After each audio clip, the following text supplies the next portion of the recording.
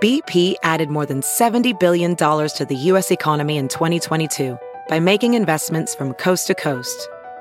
Investments like building charging hubs for fleets of electric buses in California and starting up new infrastructure in the Gulf of Mexico. It's and, not or. See what doing both means for energy nationwide at bp.com/investing in America.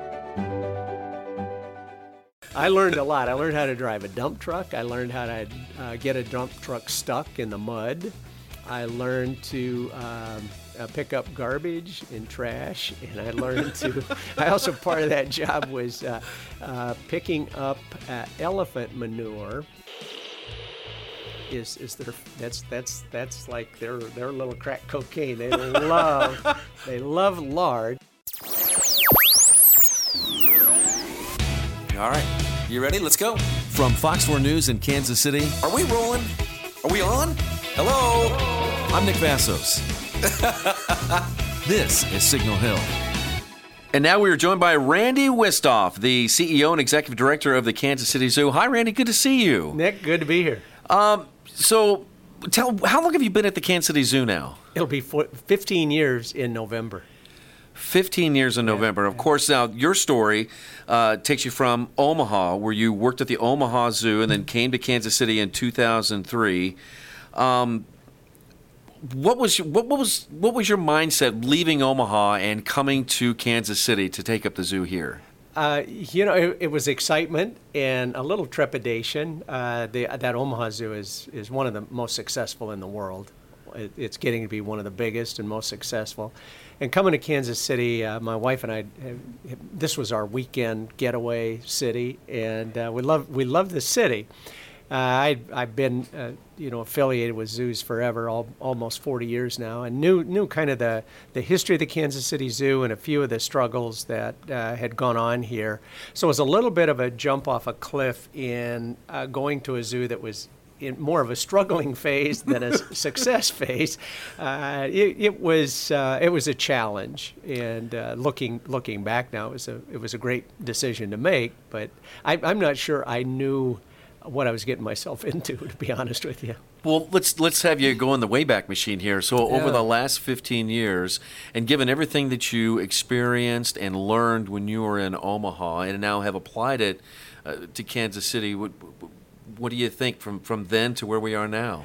Well, it's a totally different place. I had a great mentor in Omaha, Lee Simmons. I worked for him for 26 years. And just being able to tag along and kind of learn the ropes and experience a number of different things.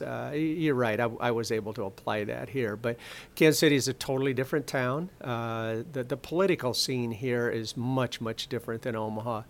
We really never up there had to deal with really any politics, city, county, state, and I've had to kind of adjust my way I do things to understand the political scene. But I've enjoyed doing that. But just the finances were in tough shape here. The zoo had just privatized. So there were some struggles that we dealt with, and we just were so lucky in that the community, the way they've supported us, passing a bond issue in 2004 that really kick-started.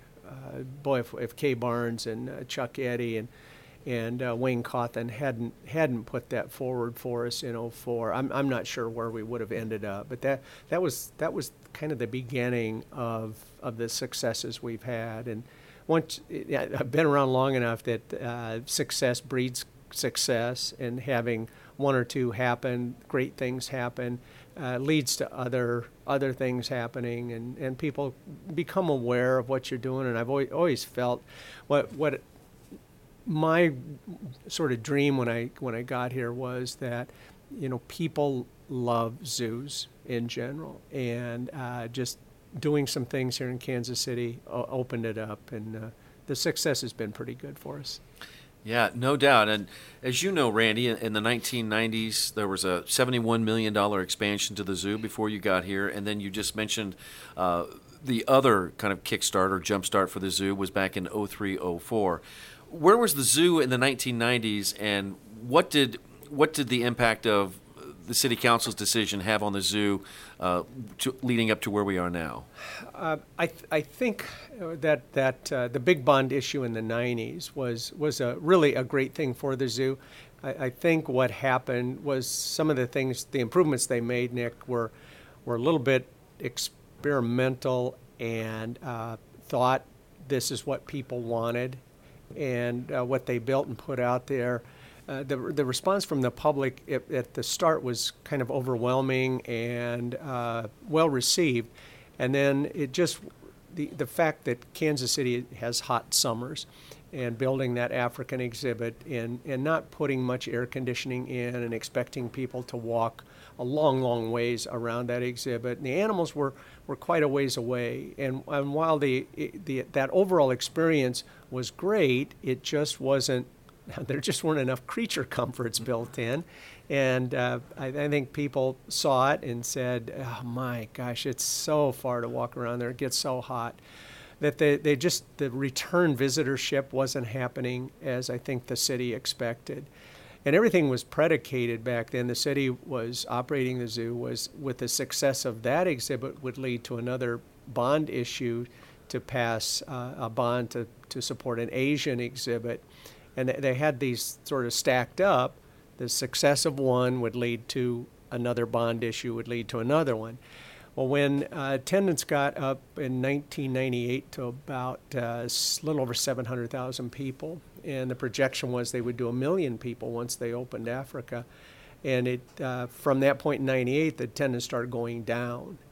And at that point, when you're saying, well, we're going to build the next big exhibit based on the success of the first one, and the first one just didn't pan out the way it was expected, it was going to be impossible to go back to the voters and say, would you give us another multi-million-dollar bond package based on the success? Mm-hmm. So it really put the whole city kind of in a corner as to what's next, and led to then in the early 2000s to actual privatization of the zoo, 501c3 Friends of the Zoo, which was operating the IMAX theater at the time, and the membership program. Stepped in and followed model that was going on across the nation. An awful lot of zoos have privatized over the past 10 or 20 years and got out of city management and city control. So the privatization took place, and there were a few speed bumps along the way with that. But then I came in 2003. It was a year and a half into privatization. A little trouble with funding and kind of setting that direction, and that's where my experience in Omaha with balancing budgets and realizing more about totally focusing on what customers expected, that customer expectation. We put a lot of energy into that, cleaning up the zoo, balance the budget, and then that led to that bond issue in '04. And so it's all been sort of forward marching since then. Visiting with Randy Wisthoff. He's the CEO and Executive Director of the Kansas City Zoo. I think you partially answered this question here, but when you and your wife were considering a move to Kansas City, and you mentioned that this was kind of your getaway city while you spent some years up in Omaha. What was it about the zoo, and what was it about the city that drew you here and you decided to make this your home? Well, my wife and I both grew up in a small town in north central Iowa, so we realized over the years. Whereabouts in Iowa? Fort Dodge. Fort Dodge, yeah, Iowa. Yeah, okay. And her family, she still has family there, and my family is still there. Everybody thinks we were from Omaha when we moved here, but we have no relatives. I still stay in contact with some of the people who used to work for me, and my old boss is still up there. But looking at Kansas City, it's a city in the Midwest. We realized we wanted to stay in the Midwest. We loved coming down here, the excitement of that next big city. Mm-hmm. Seems like people always want to go. If you're from Fort Dodge, you want to go to Des Moines or Omaha. If you're in Omaha, well, you want to go to Denver or Kansas City or Minneapolis for that big city experience. When we arrived here, it was we were just welcomed with open arms by so many people. A lot of people that had, I think, the hope that the zoo was really going to get a lot better. So we had a lot of encouragement within the city, and then we just kind of fell in love with the energy that a big-time major league city offers. We love being in a city with a baseball team and a football team and a soccer team and a NASCAR track. Omaha was great, but up there it's Nebraska football, which we love, but it's not as multi-dimensional as that big city, and just the footprint of the city, the number of restaurants, the entertainment things to do. I think in this city there is always something going on, and we've just fallen in love with that. And when I retire, we're going to stay here. Let's talk about Fort Dodge, Iowa. Yeah. What was the name of your high school? Fort Dodge Senior High. Fort Dodge Senior High. Fort Dodge Dodgers. Did you have an interest in animals when you were in high school? A little bit. We lived in the inner city. I had cats and parakeets when I was growing up, but I think I developed my passion for this. My uncle had a farm about 20 miles from Fort Dodge, and we were very close to him and his family, my cousins, and every Sunday we would go down to the farm and have Sunday dinner with my aunt and uncle and my three cousins. And back then it was a small family farm back in the 50s and 60s. Small family farm, about 300 acres. They grew a number of crops, but they had cattle and hogs and chickens. And I was just fascinated by all of that. And I think Nick, that's probably where it sort of got its genesis. Mm-hmm. Fort Dodge didn't have a zoo. We had a couple cages out in Olson Park where we had some deer and peacocks, but I didn't see my first zoo until I was in third grade, which was out Cheyenne Mountain Zoo out in Colorado. Wow. Was that a moment when you realized that was something you really liked? I think when I saw the penguins and the gorilla out there, it was like, oh my gosh, what a world to open up. And that's kind of led me to realize, moving to the big city, just the opportunity to see the wild creatures of the planet is so fascinating and eye-opening and intriguing that has just been part of my mission. Is every kid that's walking on the planet or in a wheelchair, whatever, should be able to go see lions and tigers and bears and elephants and just see the awe that kind of creates, and seeing nature and what this planet has to offer. And sometimes when you're way, way, way up there in north central Iowa or in the middle of Kansas City, it gets very difficult to do. So creating that experience is kind of one of my main goals in life. What do you think that offers kids who otherwise may not have a chance to do that in terms of education and growth and learning about life? I think just the diversity of wildlife itself, and understanding that those creatures are out there doing pretty well without our help out in the wild. It's getting tougher and tougher now, but I think that awe, and I experience so many times when I walk around the zoo, I see families engaged in just having a conversation, which we're losing the ability to do that in today's society. Everybody's got their phones and iPads and their thumbs are working, but nobody's talking to each other. But I think one of the great things about a zoo, and it's like interpreting art, is you see a little kid and they'll go, "Hey Mom, why does an elephant have a trunk?" Well, Nick, there's a lot of reasons why an elephant has a trunk, but our hope was always that a parent will look at a kid and go, "Well, why do you think it has a trunk?" And so you're making people think about and sort of get out in that dimension of there may not be a right answer. There's a lot of opinions and speculation, but to get a child to be creative and that wonderment, and think about, why does an elephant have a trunk, and why do tigers have stripes, and why do cheetahs run so fast? That all that stuff is interconnected, and it's survival skills. But being able to experience that and then tie it to other curriculums. We got a lot of school programs where children come and see zoo animals, and to us it's kind of all science, but then there's any culture that you look back in time into, animals played a great role, and the art and the music. So it ties in all of the disciplines of education and learning into something as simple as a tiger. Boy, curiosity is such a big thing, boy, and we can learn a lot from our kids asking the simplest questions. And Why does an elephant have a trunk? Yeah, but it creates that curiosity And the conversation that you the talked about. conversation. I think that's the key. So that's what we're all about. And then just having a good, safe place to come out and walk around, get some exercise, get a little vitamin D, sunshine. And even if you come out and walk in the rain, we have a lot of families that get their rain jackets on and kids in boots. And at the zoo, it's okay to jump in puddles and have fun and just experience. It's up to you what you learn, how you learn it, and how you spend your time at the zoo. But it's 200 acres, wander around. Go see your favorite animal. Just sit and watch people. Take a train ride. Take a train ride, carousel ride. It's just good family fun. And but education is there. We try to be a little bit sneaky in how we get it to you. We don't force it down you, but hopefully you'll learn something when you're at the zoo. What was your first job at a zoo? At the zoo, at the Omaha Zoo, I actually drove the trash truck.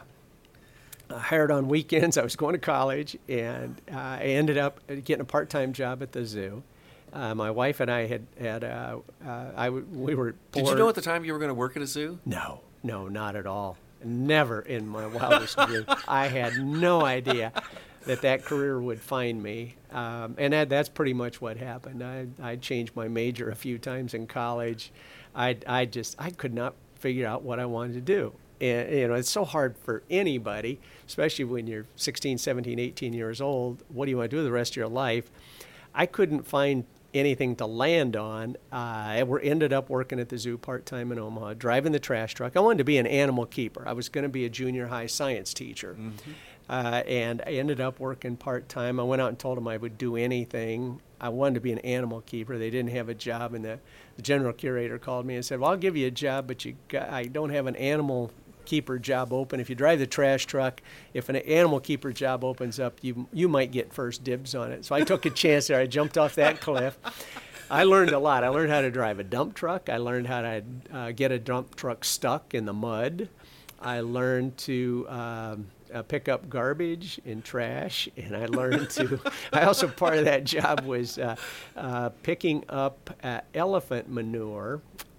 Every afternoon that I worked, I would literally. I started in February. Our elephants up there stayed indoors in the wintertime, and they can create a lot of debris. Would you say that's the messiest job you've ever had, or it's the messiest job at the zoo? It was one of the messiest, but it really was one of the most fun, because just learning about elephants at that time and how smart they were, and kind of playful, because I can't tell you the number of winter afternoons that when I would go home, my wife would say, "You better take your clothes off down in the laundry room," because I'd had my pitchfork and I'd be loading the dump truck, and I would end up with a nice wet straw hat because the elephants were throwing hay and other things out at me just to get my attention and just to mess with me. So, and I survived 41 years in this. But, looking back. The elephants were tossing poop and hay on you at some point. Yes, they were. And you stuck with it. I stuck with it. I ended up getting a keeper job. I moved to a keeper area. I started in February. I think that May I moved into a keeper area and worked with the elephants and sea lions, gorillas, and orangutans.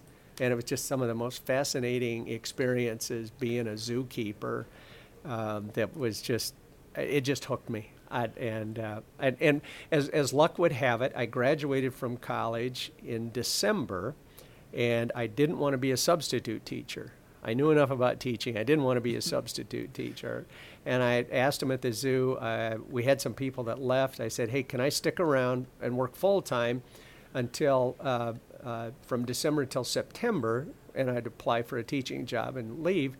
And as luck would have it, things happened. They said yes. I stuck around. I got a promotion here and there, and all of a sudden, it's started rolling. It's rolling. Mm-hmm. So that was in February 1977. Wow! From a dump truck picking up trash to director of a big city zoo. Yeah. That is one incredible story. It is. So I tell kids whenever I talk to people about careers, sometimes a career picks you out. And if you're just patient and just follow your passion, my peer group, we feel we're some of the luckiest people in the world that somebody actually gives us a paycheck, and number one requirement, you have to go to the zoo or today, and we get to. And my counterpart out at the San Diego Zoo is a good friend, and I asked him when he was going to retire, and he said, the morning I get up and I tell my wife I have to go to work today, because I've done this for years and years and years, and I get up in the morning and say, and I think we all say, we get to go to the zoo today. And it's such a fascinating world because of the animals, but also because of the people we work with, their passion for what they do, the people that come to the zoo and enjoy and have a good time really makes our days. So it's just a great place to work. You mentioned you talked to the director of the San Diego Zoo. That's a really big zoo in the United States. How many do you frequently talk with a lot of other zoo directors around the United States? Yes, I do. We have pretty closed network. There's about 250 accredited zoos and aquariums in the United States. Are you all a part of a group or an industry or an association of some kind? Yeah, membership organization, the AZA. We're accredited by that group. So we're pretty close-knit, and really one of the fun things is we none of us feel like we're competing with each other.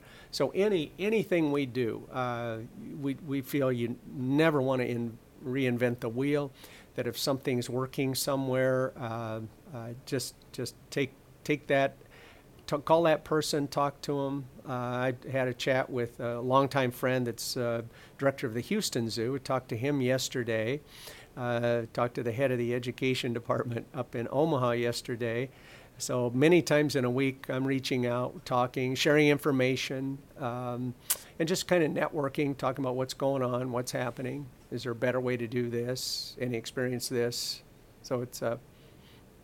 Idea sharing. Yeah. And I tell people I know one person in every city in the country. I'm curious if you've met Dr. Jane Goodall. Yes. You've met her? Yes, I have. Certainly you're aware of her great compliment that she paid to the Kansas City Zoo. Yes, long before my arrival. Yes. But she called the chimpanzee exhibit one of the finest in North America, which is pretty cool, don't you think? Yes, I do. Yes, I met her a few times. There was an IMAX film came out a number of years ago, met her in that situation. And then she is out there living her passion and trying to do whatever she can for global conservation. Specifically chimpanzees. But yes, I've had great lady, has a great reputation and really so passionate, very kind of a quiet, laid-back lady. Mm-hmm. But her passion was sitting out watching chimpanzees in the middle of the jungle, and so to be successful, sometimes that thing that got you into the profession or that favorite part of what you were doing. To do more, you have to rise up or maybe take another role. And, I can't tell you how much fun it was for me to be a zookeeper. And now I'm in administration and running a zoo, but I look back at those days as really when I had the most fun because of that experience with the animals. Or how about up close with chimps? I got to imagine they're such smart creatures. They're very interesting to study and to show them on exhibits. Yeah, they are so intelligent, and that group dynamic, their social structure in all of the animal kingdom, that's what you kind of get a chance to learn about is how these animals interact, how they survive. And the chimps have their technique, which is successful. The gorillas, another great ape, have a totally different social structure and how they run things. And then the orangutans, another great ape, a totally different social structure where they're more solitary creatures. So getting the opportunity to witness that, see that, and then try to do whatever you can to save those animals, keep them alive in zoos. Those animals are our ambassadors, our gateway for people to learn to love animals and love the planet. But we're also involved in some global conservation issues now.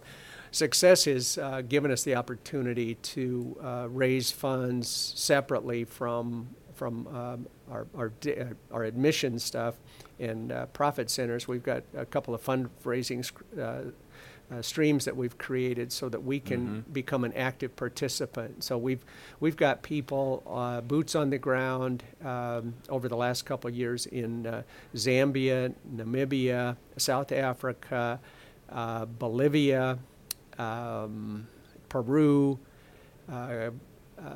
just kind of all Borneo. We're planting rainforest, replanting rainforest in Borneo. So we're out trying to help save the world also.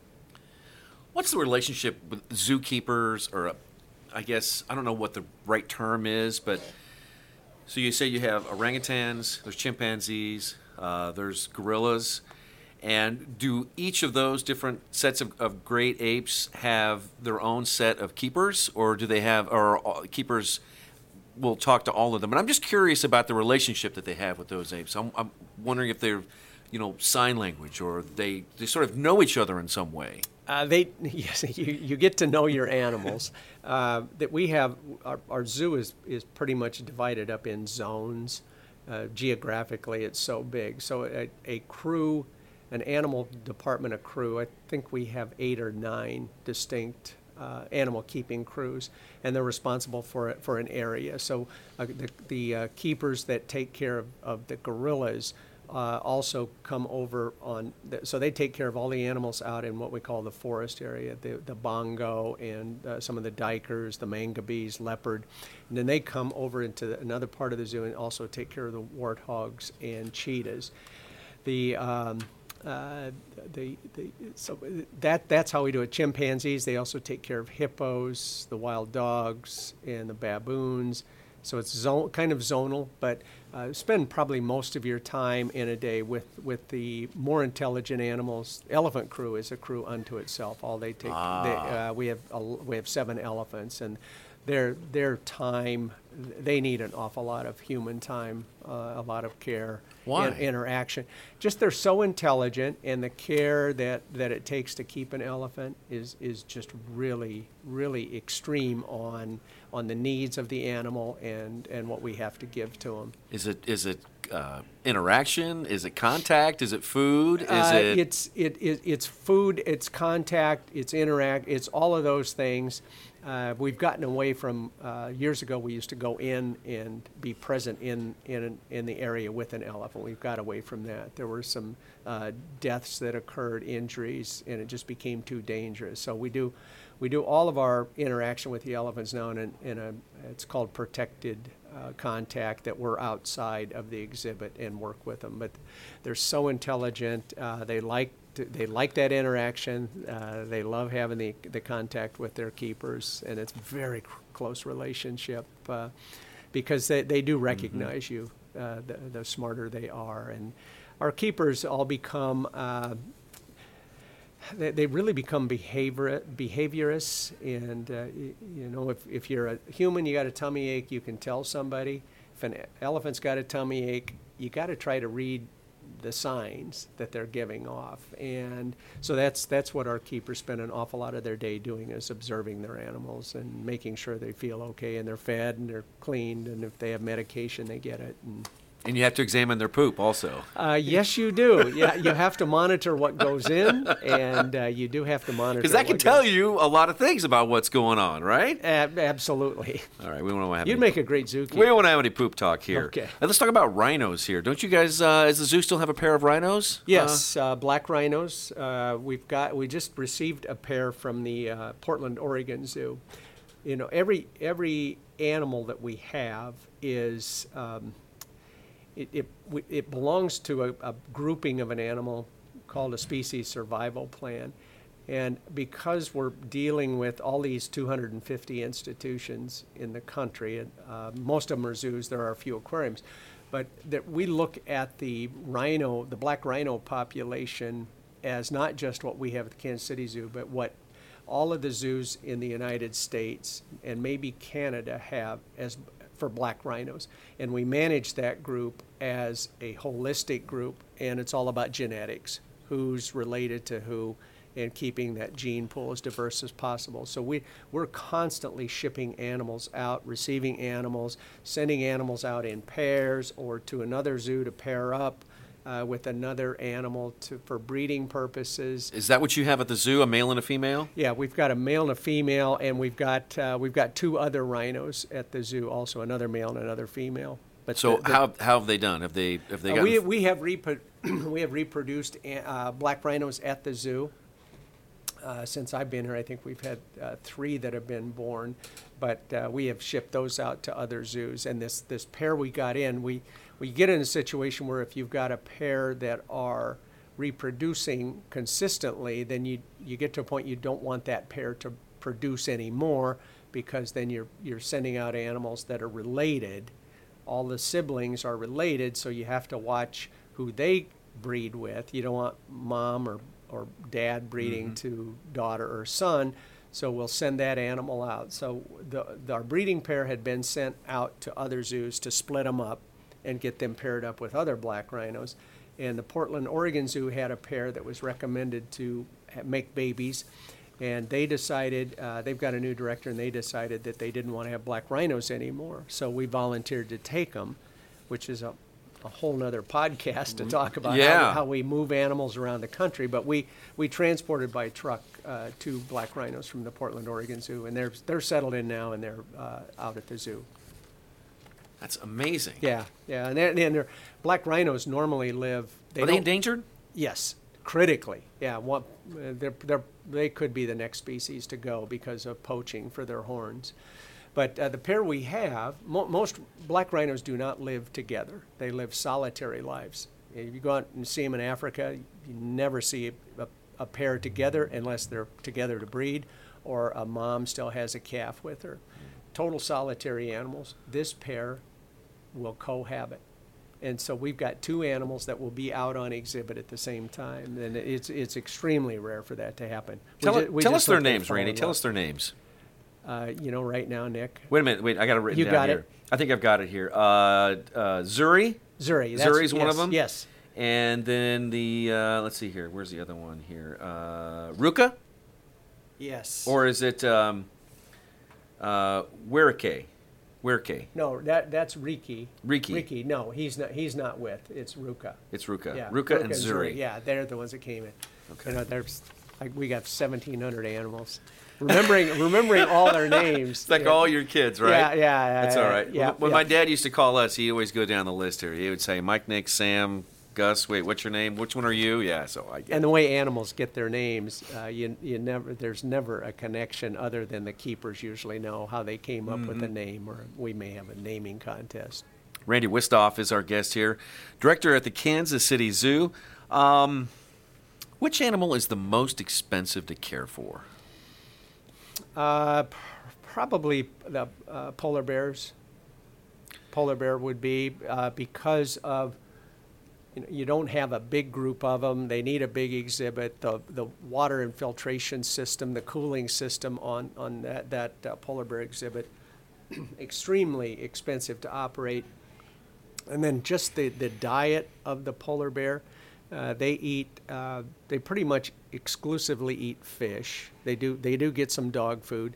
They eat fish, and most of the fish that they eat come from the ocean. So when you're having fish sent in, our penguins just eat fish from the ocean also. So they become really the most expensive to feed. And then the polar bears also like lard. Really? They love. Yeah. Lard, as in what kind of animal fat lard? Yeah. Oh, wow. But when they're hunting seals out in the wild, that's the first thing when they catch one. That's the first thing they eat. They'll tear that animal open and eat the belly fat. That's like their little crack cocaine. They love lard. And Nick, I've given talks to grade school kids, and I tell them that when we had Nikita here, everybody loved him. I said, one of his favorite foods is lard, and I have a bunch of second graders that I'm talking to, maybe reading a zoo story to, and I get this blank stare, and so I'll say, "Hey kids, how many of you know what lard is?" And you can hear the crickets chirping. That nobody has any idea what lard is anymore. I grew up, that's what we cook stuff in. But no more. So those kinds of animals, those dietary needs, making sure we have those, you can imagine, we get tons and tons. I think we get about 20 tons of fish in a year to feed the animals we have that eat fish. And so we have to haul, it's caught on the coast. We don't have the freezer capability, so we pay, you can only order this fish once a year. We order it, then they catch it, they store it, and then throughout the year, this happens in all the zoos, trucks are crisscrossing the United States, dropping off maybe 10 pallets of fish here and over St. Louis Zoo and up at the Omaha Zoo and the Arkansas Zoo and the Denver Zoo. All of us landlocked zoos have all these animals that eat. Interstates are the warehouse of America. It is, Yep, it is. That is for sure. I'm sure you get this question a lot. How do the polar bears and the penguins do in Kansas City heat? And how do you manage that? When you're building the exhibits, the penguins, we have true Antarctica birds. They cannot handle the heat. So the exhibit they're in is totally closed. It's a closed system. We take them outside for a walk in the wintertime when it's 20 degrees, but they couldn't stand this weather. And we also have them on a southern hemisphere light cycle for their breeding purposes. So their exhibit's kept at 45 degrees. The other penguins in the building, the Humboldt penguins, live off the coast of Peru, and they've got indoor-outdoor access. They can handle some heat, but when it gets too hot, like it's been around here, we've got a big glass door we'll close, and we lock them inside where it's probably kept at 75 degrees, and their water's chilled a bit down to about 75 degrees. The king penguins, gentoo penguins, their water's chilled to 45 degrees. When we built polar bears, we knew that the polar bears can take some heat, but we have the exhibit. We do keep the doors open to their back holding areas, so if they get too hot, they can go in. Their holding area is kept at 65 degrees, and their swimming pool is kept at 65 degrees. So when they're in that water, they're in 65-degree water, so that's nice and chill. What's the funniest thing that's happened at the zoo? Maybe your funniest moment or the funnest thing that's happened to you at the zoo? Oh my gosh, so many things. Oh golly, I don't. That the most fun that I have is when we open a new exhibit, get new animals, and the excitement of our staff and the people that work there. Some of the most fun things happen a lot of times around media events because it's really unscripted that an animal may relieve itself. Those sorts of things seem to happen more often than not. The more times you can bring an animal in and it poops on Mark, the better for us. I've found that. I think there's audience expects that anymore. Yeah, we've had an eagle here recently, but she controlled herself. Good. Almost done here with Randy Wisthoff here from the Kansas City Zoo. What's the future of zoos in America? Well, I think they are the arcs that some of these animals will not survive in the wild. The number of people on the planet is growing, the need for resources. There are protected areas, but even in that, in the United States, we consider ourselves pretty good conservationists. We've done a good job. We brought the eagle back from almost extinction. We've done the same with the California condor. But as the population grows, the need for resources, we're making these national parks or reserves. And that in itself is good, but it may not be the total answer because you may have a population of, say, grizzly bears, where you've got some, they're scattered about. They may be out in California in Yosemite Park. They may be in Glacier Park up in northern Montana, and there may be a population down in Yellowstone Park. Well, those bears are never going to see each other. the populations, those are 3 separate populations. So at some point, if the number gets too low, are they going to be able to get together? Are they going to have babies? At some point, if you've got a closed population like that, you don't have that vast west where they're all wandering about and mixing up the gene pool. You're really limiting the breeding activities. Well, that's going on even more severely in parts of Africa and Asia, where they've got reserves or national parks, or we're trying to reclaim land. We're cutting off pathways. We support a project in Tanzania that was working with villagers just to create, we were sponsoring education programs for villagers just to let them allow elephants to walk through their territory to get to minerals. Elephants will dig and eat dirt to get minerals. Well, they're in a national park, Tarangire National Park. But where the mineral bed was, the minerals weren't sufficient in this park. So we've contributed to a group out of the Bronx Zoo that's there. They've got a field researcher on the ground.